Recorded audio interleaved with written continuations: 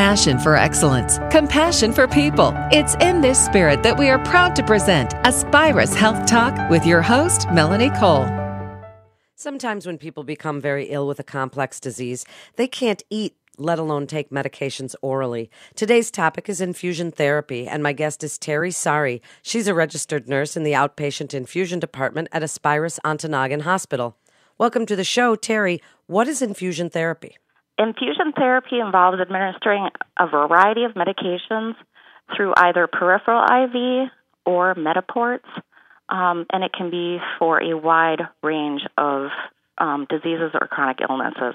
So what diseases are typically treated with infusion therapy? And people also think of chemotherapy as infusion, but that's not all it is, right?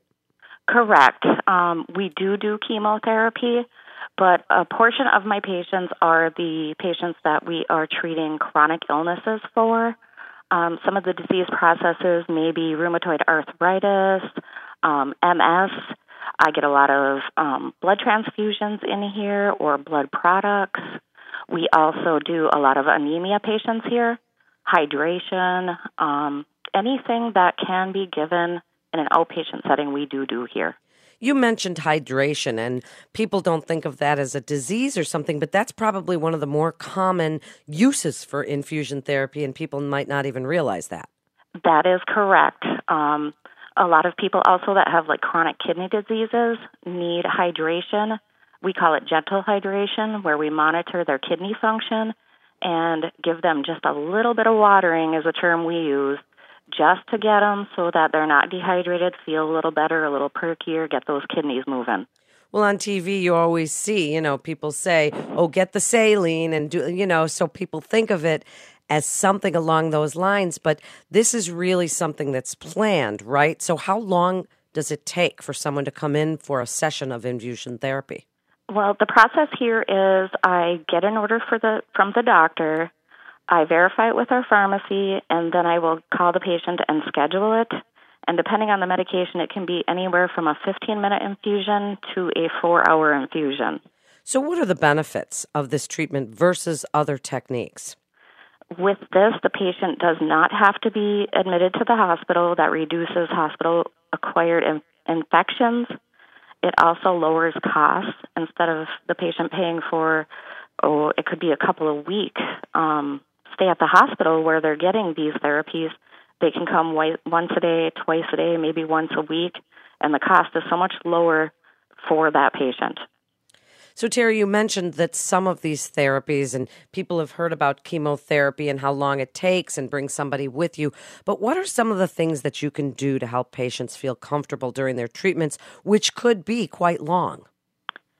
We ask them to either bring in a book, they can bring in movies, they can bring in their devices. We also have quilts that one of our local churches have made here for our patients so that they're a little warmer, feel a little more cozy. And we also had a group that made quilts for our patients to take home and then bring back, so they're bringing a little piece of home back with them. Are they allowed to bring somebody with them? They are. We do encourage it. It makes them more comfortable. It makes their visit seem a lot shorter, and it just keeps them occupied, keeps their mind off of it while they're here.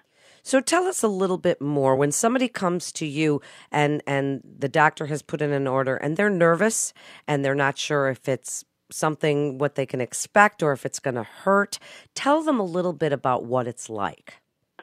Well, generally, when I make the appointment, I explain to them if it's going to be given IV or their port.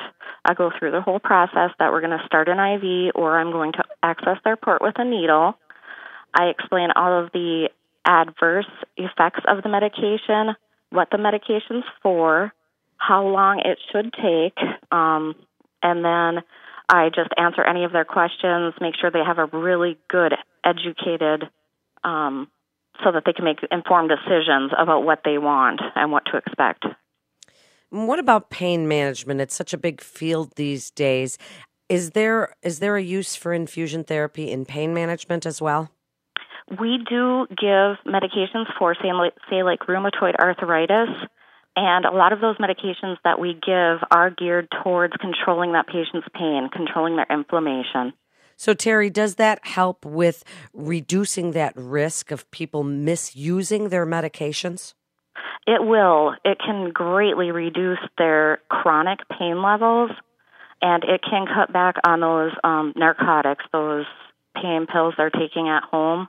And generally, we try to gauge how well and how long the duration of their infusion is lasting so that we can make a better plan to try to control that. Does somebody get to sort of graduate from infusion therapy and go to oral medications? Is it better that way? And do they get to stop doing it and coming in for these therapies?